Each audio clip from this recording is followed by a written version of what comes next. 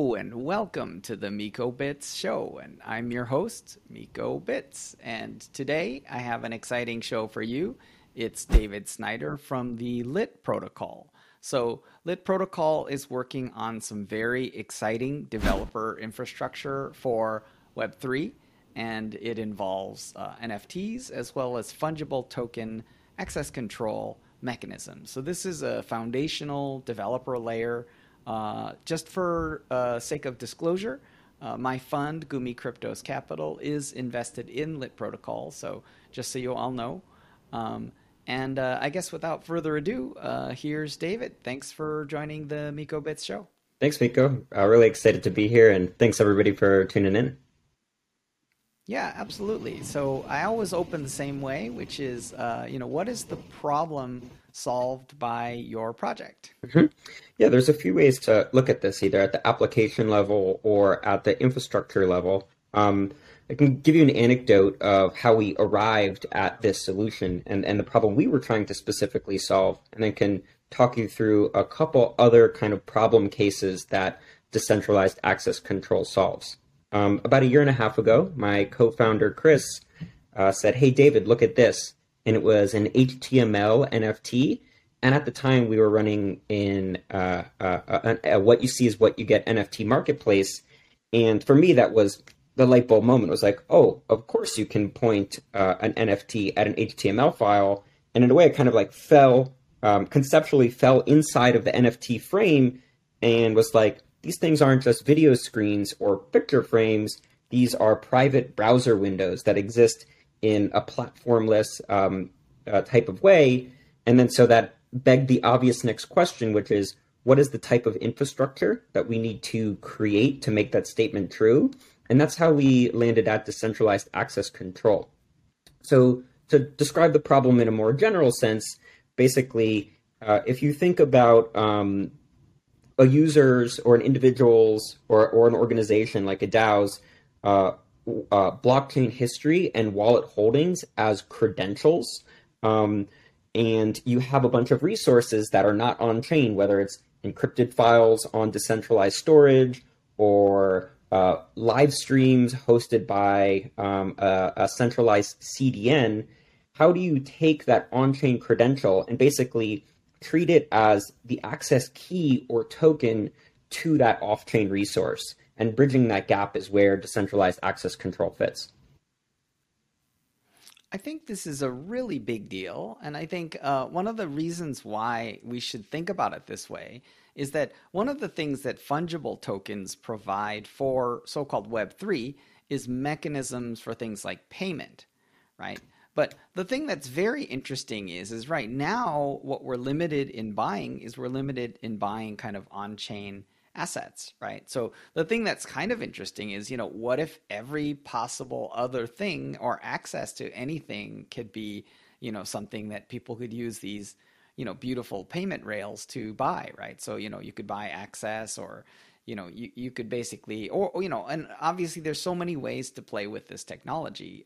So for example, you could have, an NFT represent access to, gated chat rooms or web conferences or anything you can imagine. So, I guess for me, like, what are the top three things that you're working on that, I think relate to, enabling people to gain access through having on-chain conditions? Yeah, excellent. So there's something unique about this decentralized access control network that we're working on here, and that is that the network itself also is maintaining a secret. And so what I mean by that is this isn't just a validator network that says we're confirming the credential as a trusted party, and then like telling a service provider.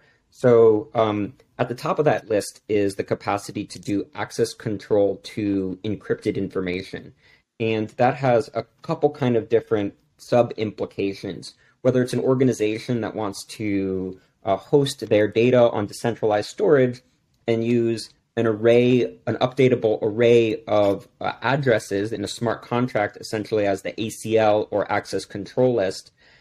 That type of capacity is super exciting and has a lot of implication and kind of how can individuals own their own data type of way. And as mentioned, the same thing also applies to individuals. So if you think about when you go into your Google settings and you see the list of all of the applications that you've authorized to kind of view your Google data, it starts to get really interesting when instead of you telling Google, hey, let vendor A use my Google data, if that data is yours and self-sovereign, and you're basically giving the right to a vendor to decrypt some of your data. So that's a generalized thing, and there's a few examples in that. And then the other kind of two things to kind of round out the list are one, just making this so easy for developers. We've got a JavaScript SDK. There's certainly a lot of like encryption complexity beneath the hood, and we can get into some of the architecture. But we've seen teams implement this for things like doing encrypted private messaging on decentralized storage in as little as a day. So really being able to make it just easy to implement this inside of one's application wherever they see fit. And then finally is kind of the capacity to connect this to Web 2 apps. So we built a couple reference implementations with like Shopify and Zoom and GatherTown and Google Drive for doing token gated spaces or token gated webinars. Like, and the Shopify example is you can use your on-chain credential, otherwise known as the NFTs in your wallet, as a mechanism for a discount or an exclusive drop in e-commerce. So where can people go and see some of this stuff? Yeah.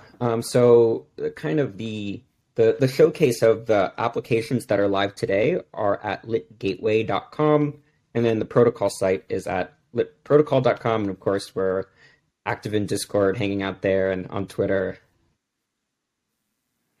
Yeah, definitely recommend people can go see this. So, one thing that I think is amazing right now is that it's fairly obvious that our current internet infrastructure isn't meeting our needs.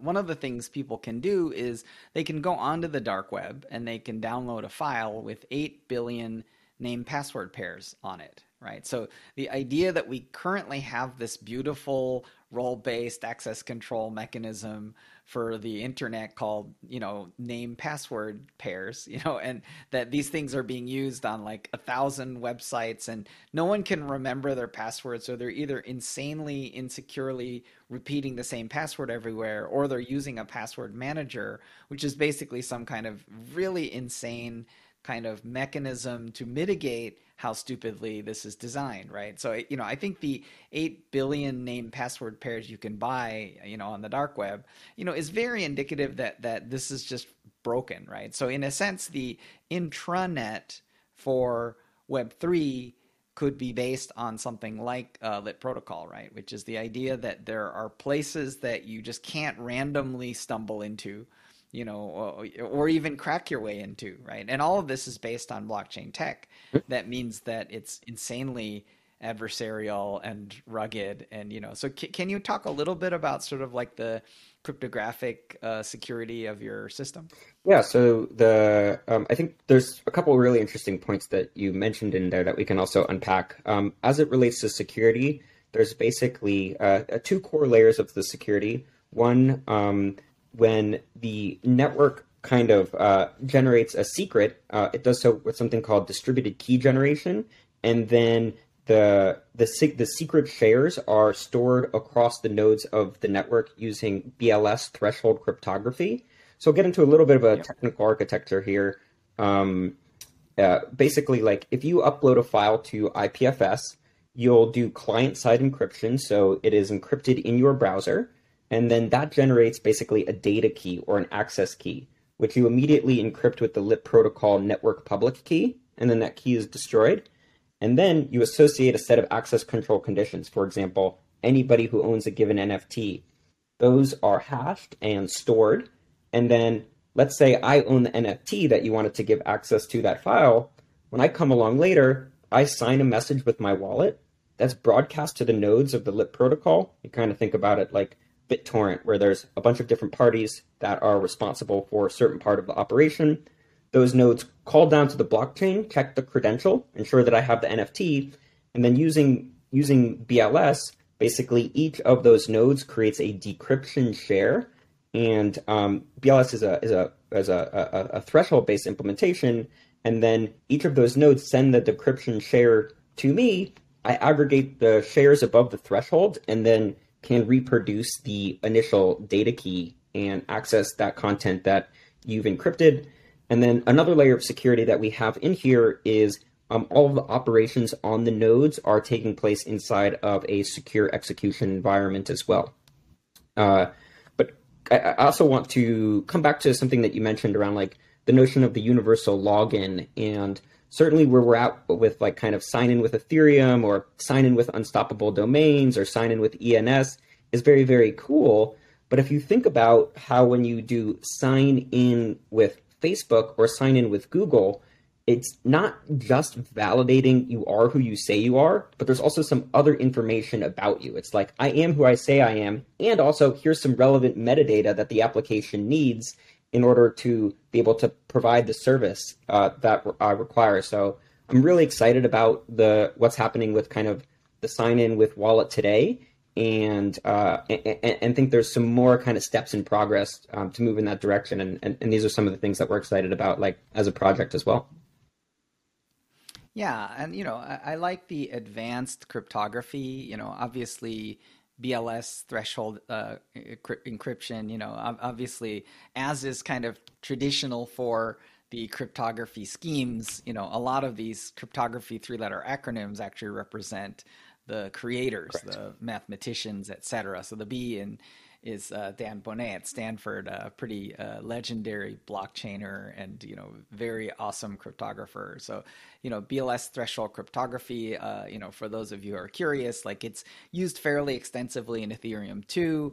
It's also used extensively in Credo, which is another one of our kind of multi-party compute driven backend systems. So we definitely love to geek out on the crypto on the proper cryptography side of things. But to me, I think having sort of a cryptographic first class access control, in a fully properly decentralized way means that we can truly build the vision for a real decentralized Web3, right? So, this isn't kind of one of these fake Web3, centralized Web3 type of a deal. So I guess one of the things I'd love for you to comment on is a little bit about, things like social graph and decentralized social networks, because I think there's some really interesting applications there. Yeah, absolutely. I mean, it's I think an interesting lens is to ask, like, what's the most valuable asset on the internet? And this is a gross oversimplification, but you can almost think about NFTs as taking assets that existed inside of games and then making them, quote, platformless, pulling them outside of the gaming platform and making them a piece of basically merchandise in many cases that an individual can own, not through legal contracts, but own through encryption. So what you're getting at is quite important because it's, I don't think it's too far of a leap to, if you ask the question, what's the most valuable asset on the internet, to say that it's the social graph. And so the momentum around being able for each individual to take their node, their like list of friends and connections that they have, and have that something that they own and is self-sovereign, and again, they own through encryption, is kind of the momentum in the direction that we're headed in. And what's nice there is the notion of access control basically means that you can consent to different individuals to decrypt your posts on whatever platform you choose, or consent to these applications to use some of the data in this kind of like log in with the crypto wallet momentum we were just talking about a moment ago.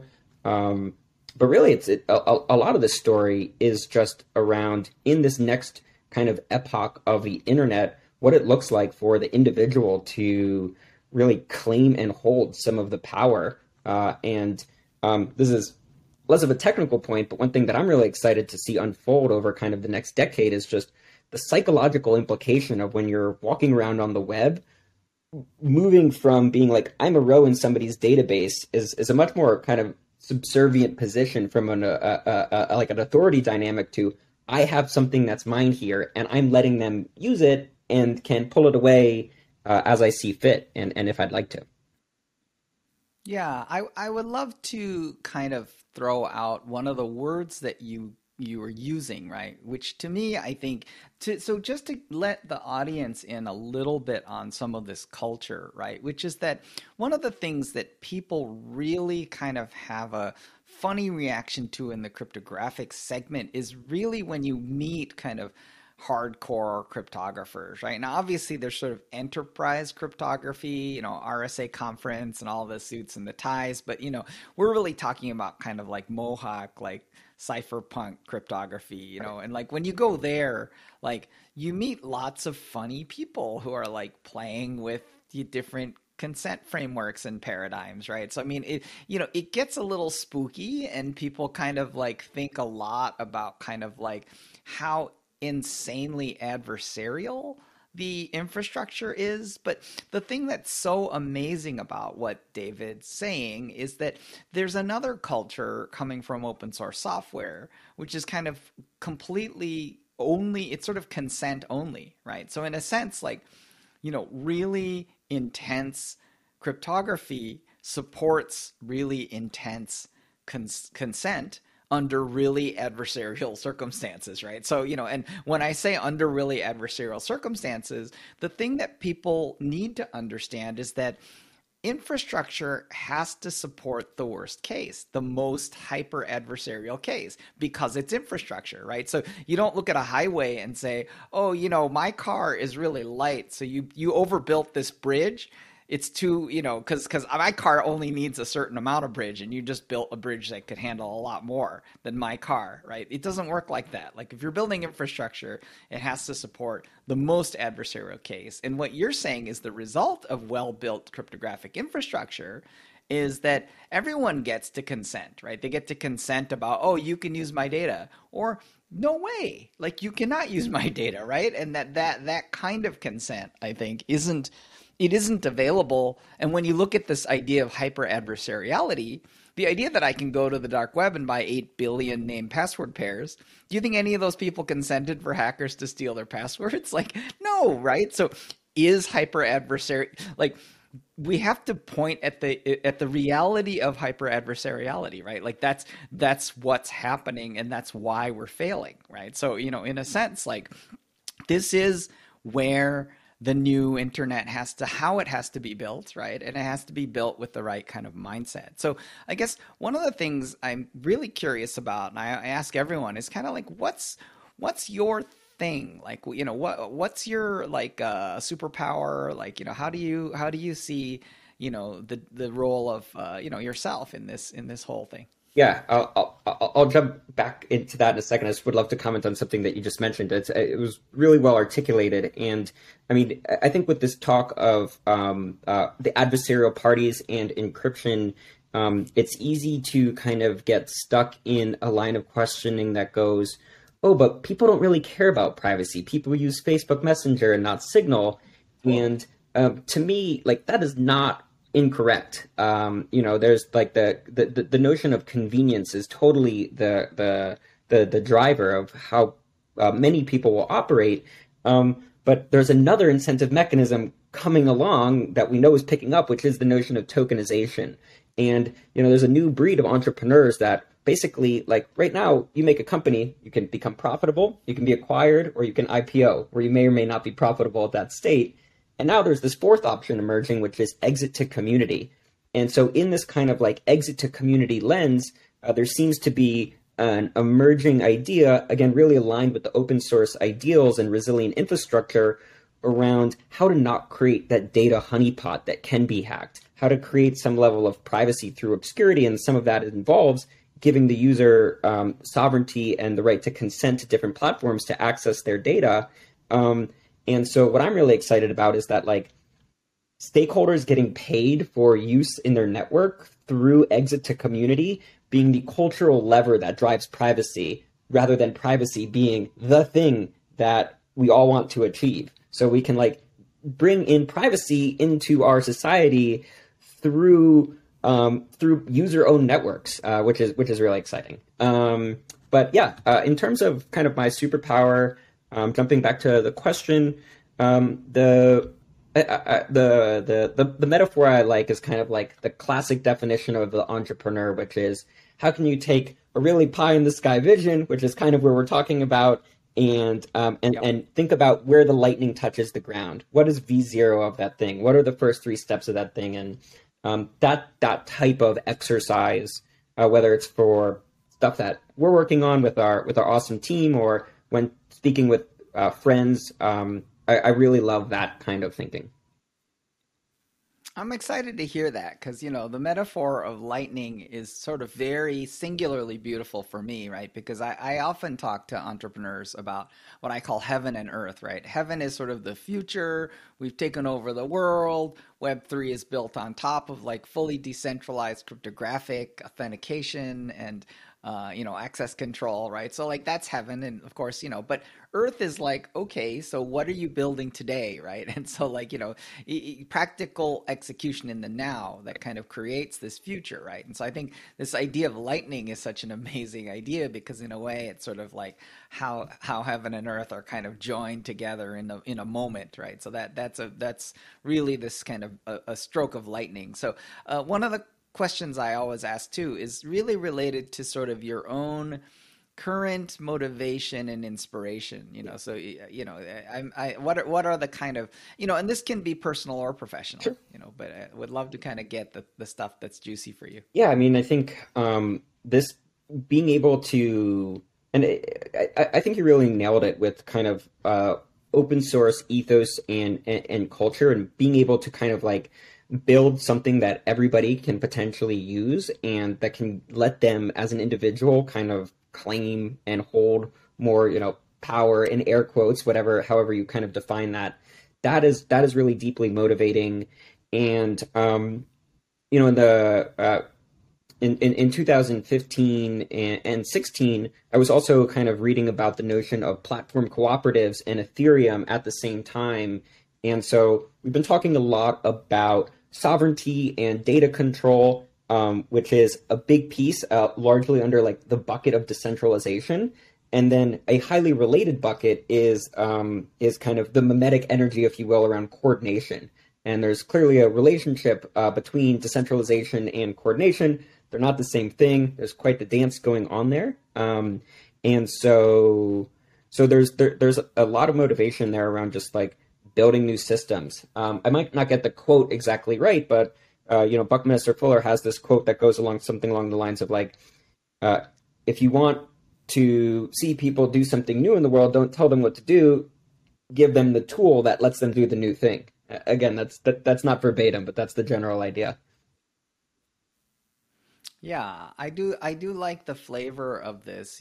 I think that it's the future is definitely in the hands of these kind of builders, and I think for me, like I like this kind of imaginative invocation of Buckminster Fuller, who, absolutely is a source of inspiration for lots of creators. So you know, here's one is, who do you want to recognize, with a shout out. So, in terms of like community members, sort of technology providers, individuals, like, who do you think is a who deserves some additional recognition? Yeah, definitely want to shout out my co-founder, Chris Casano. So we have been on, this is a really exciting idea, and and the whole team is really excited to work on this. But um, Chris and I probably iterated through a half dozen different concepts for 2.5 years, which is a non-trivial thing to keep going and have faith around, okay, something interesting is going to happen, but we're not exactly sure what the path, and being able to kind of like hold that uncertainty throughout that process, has made us quite close as business partners. Yeah, that to me is such an interesting pattern. And I think you're describing, sort of the word faith, right? And in a way, to me, like, when we talk about kind of the creation of consent and we talk about freedom, right? So one of the fascinating things is that, individual freedom I think of as like, I do whatever I want, right? But like collective freedom comes more into the realm of things like we make the rules, slash together, right? So in a sense, like having a partnership like that is very unique because it sort of becomes, I would call it like a conviction flywheel. So I think you created something pretty unique. Yeah, I mean, I think there's also an interesting relationship between like faith and persistence. I'm also like less time these days, but have done some long backpacking trips in my life, and there's just something to be said, even when you're soaked from head to toe, just putting one foot in front of the other, and uh, yeah, there's it's just fun in a way to just kind of keep going in the face of the uncertainty. But there's a like in backpacking, when it's like raining and you've got like splinters and stuff like that, there's a term that they call type two fun. Like type one fun, the weather is great, everything's awesome. Like type two fun, everything sucks, but if you can still manage to smile, like it's kind of interesting and fun in its own right too. That's very interesting and important, right? Because I think the journey of entrepreneurship, it's without question has ups and downs, right? So there's a very strong kind of personal attitude of perseverance. I think ultra high conviction. One of the things that I've been fortunate to be privy to is sort of our weekly calls, right? So I think one of the things that's really beautiful that I see happening is that, in a way, like you're in more like the kind of you're on the ridge and you're getting the views now, right? In the sense that this isn't the kind of trudge through the dark forest with all the bugs. This is actually reaching the point where you're starting to see a lot of vistas, right? So I think the excitement is pretty tangible right now. Yeah, I like that metaphor a lot. And it kind of like there's something about being on the ridge or having the macro view. If you think about like standing on top of a ridge and looking down into a valley, you can clearly delineate where the line of the fog is. But then you go down in the valley and you're in it, the line doesn't exist. The delineation Yeah. or the insight maybe only exists from the top of the ridge, to kind of extend that metaphor a little bit.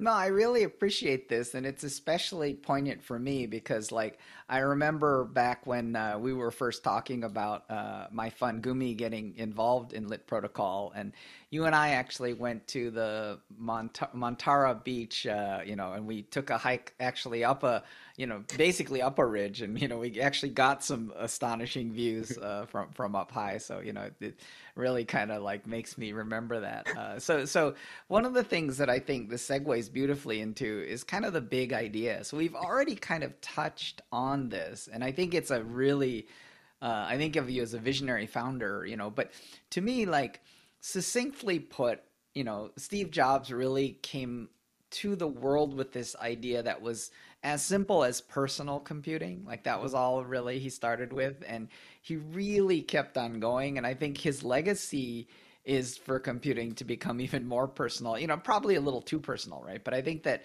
it's really just an amazing story arc, to be so correct about such a big idea. So, I guess the thing I'm curious about is sort of what is your big idea, Yeah. and how do you see this playing out in the future? Yeah, maybe it's a little bit less wholesome, but like the word that comes up here is triage. Um, and what I mean by that is like there's a situation that's happening that is like non-optimal and non-savory in a lot of ways in terms of the treatment of people's data. Like climate is an example of this. It's not like how can we get to the shining city on top of the hill. It's just like, how can we even course correct? And so, in terms of the big idea, I'll give you kind of like a comparison. So Tim Berners-Lee has this project called Solid, and he invents the web and basically goes, this is great, and then all of a sudden, this isn't so great. Wouldn't it be great if everybody had their own personal server that they could consent data from? And I would say like the general momentum around Web3 totally sees the same problem, but instead of going, you should rent a server from Amazon and own it in a contractual point of way, just use public storage and own your quote unquote server, or we internally call them like a hub, not through paper contracts, but through encryption. And so the notion that somebody not just their on-chain information and their ability to move the assets in and out of their wallet and call functions from their wallet, but the idea that somebody has a self-sovereign space that is their space that they're granting consent in and out of. I think that's the big idea. Yeah, I really think that that is it's a tremendous idea, right? Because I think for me, when you think about problems, right? One of the problems in our world right now is that in some ways there is a lack of integrity in the world, and I think that this lack of integrity really often takes the form of these externalities, right? So, when you look at an economic externality, it's really just some organization or group that's trying to kind of do their own thing, but that they're really ignoring the negative results of what they're doing, that's visited on everyone else, right? So obviously things like global warming, and kind of we're in a planet that's rapidly approaching 8 billion people, Mhm. in a sense, like the limits of individual freedom become even more noticeable, where like, people's individual freedom starts to immediately impinge upon consent and the rights of others, right? So to me, like when you talk about kind of like of like bringing the world into more integrity, I think that in a sense, the two things, when you use the word coordination earlier, that I think are exciting is that what we're really talking about is kind of coordination of consent, right? Which is related to things like DAO voting and things like that. So coordination of consent is super interesting, but like what may be even more interesting is coordination of financial energy, Mhm. right? And coordination of people's values, right? Mhm. So, if you look at the idea of tokenized externalities, there's 1,000 projects, probably half of them are more fraudulent that are doing carbon tokens, things of that nature, Right. and Mhm. saying a lot of them are fraudulent isn't kind, but some of them are inept as well. But out of that big grab bag, there may actually be some viable solutions, Yeah. and for me, if you think about tokenized externalities, it means that people's consent and their values, as well as their kind of intentions and votes, and all of this stuff becomes coordinated with financial energy, right? And Yeah. that part I think is pretty interesting. Yeah, no, I think this like what participated in Constitution DAO and like as this kind of early use case around coordinated financial collective action. I think is only getting more exciting, and certainly like let's all get together and buy something is one like function or mechanism of let's all get together. To kind of like tie it back to the notion of having a self-sovereign hub of your data, that enables the kind of collective action where you can say, hey, we're this group of 100,000 people and all of our data is portable. We're using your platform today, but like you don't own us in the same way that Facebook owns their users. We're all going to decide together to do financial collective action because we're going to pool our money and fund this competitor to yours because they have some kind of rule or system that is more aligned with our values. So I think like certainly let's go out and buy a thing is super cool. And then more sophisticated actions of what you can do with the pooling of financial capital will emerge. And I do see some of that being built on the notion of individuals' data being portable and private as like these more sophisticated use cases start to come into the world.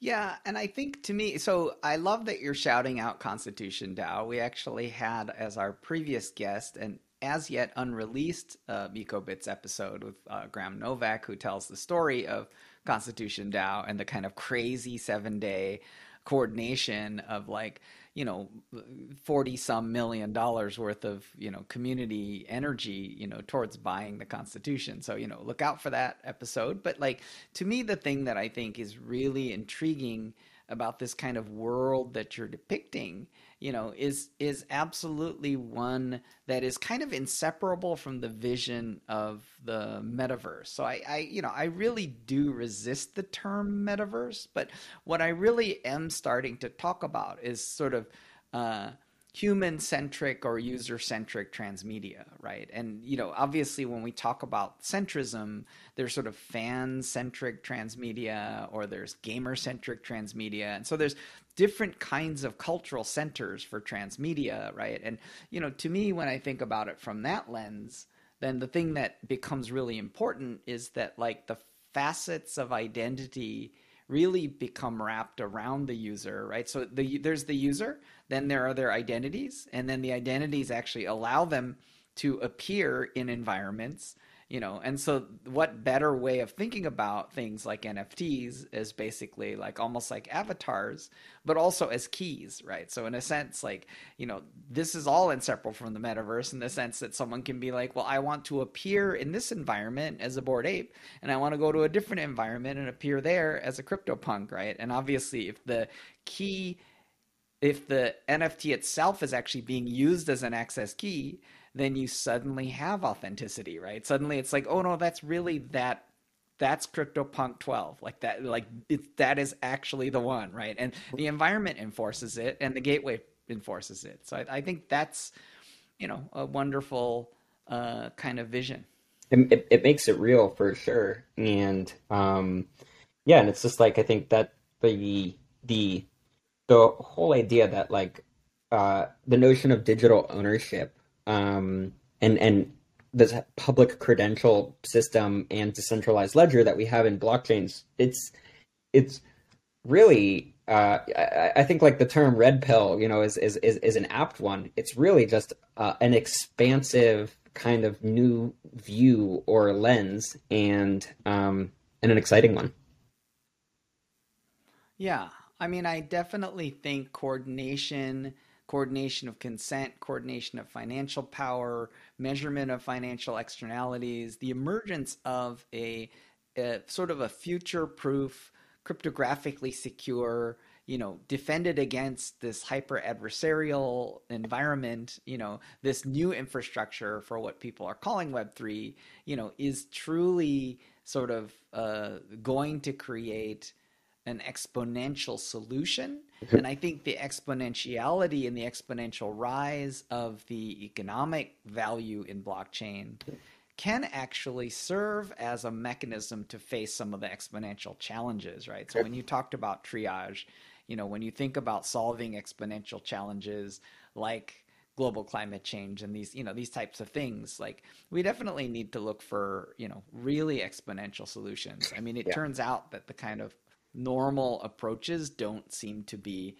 having a sufficient effect in the sufficient timeline. Yeah, no, there's definitely some pretty interesting ideas kicking around as it relates to this type of thing. And I think like the other thing is like climate is a big one. How do you price in externalities? And obviously income inequality is quite high to the top of that list of these kind of exponential problems. And like this notion of user-owned networks, you hear people talk about what would it look like if Uber was owned by the drivers, and it's like, oh, but Uber pays the drivers and YouTube pays the creators, but right now, like the main value is created in the network effect value, is at the platform value. So I really think, and not to use the word key in too many different ways, but the key to this thing is kind of the builders and the entrepreneurs and the founders finding a level of values alignment and hopefully being able to see the forest through the trees and recognize that by giving up some of the authority and the take rate to the users, to the stakeholders,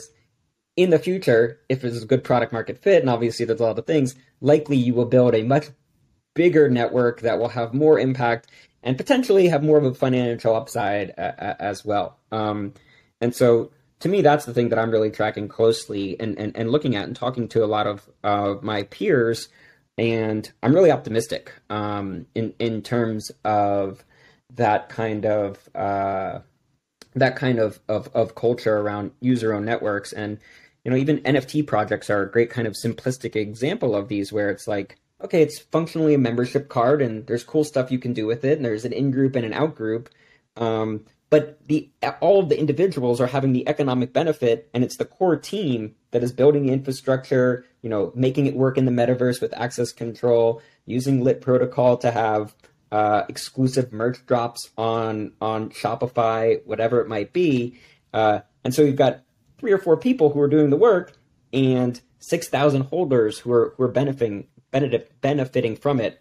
So I kind of it's nice to see that, because that in that and a lot of people say like, oh, this is so insane, this money is wild, but from the lens of all of the users in the network being able to generate value, and the founders basically, and the teams behind these NFT projects sharing that and saying like, this is your IP, you can do with it what you want as long as you hold the token. That feels like the right energy. But if you couldn't already tell, I'm an optimist.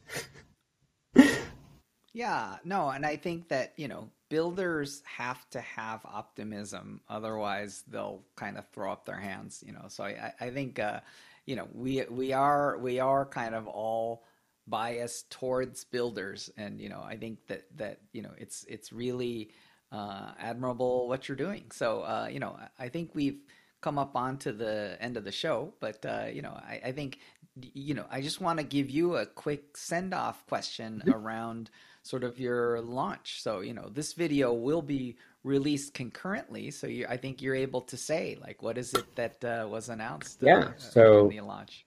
we are announcing a fundraise. Miko and his team are participating, along with a bunch of other aligned investors and contributors who are quite aligned with this notion of emergent value through decentralization and tokenization and sovereignty. So really excited about that. And as part of that, if you're listening to this within maybe a couple of days of the launch, on Lit Gateway, we have a NFT giveaway for the launch. And once you claim that NFT, which is totally free, there's a bunch of use cases that you can see. You can use that NFT to unlock token gated videos and spaces in Gather Town, and files and merch on Shopify. So we've kind of built that as a reference implementation, and it's free to claim. There's 10,000 of them. So that's a pretty fun way to get involved and claim a role in Discord as well. Yeah.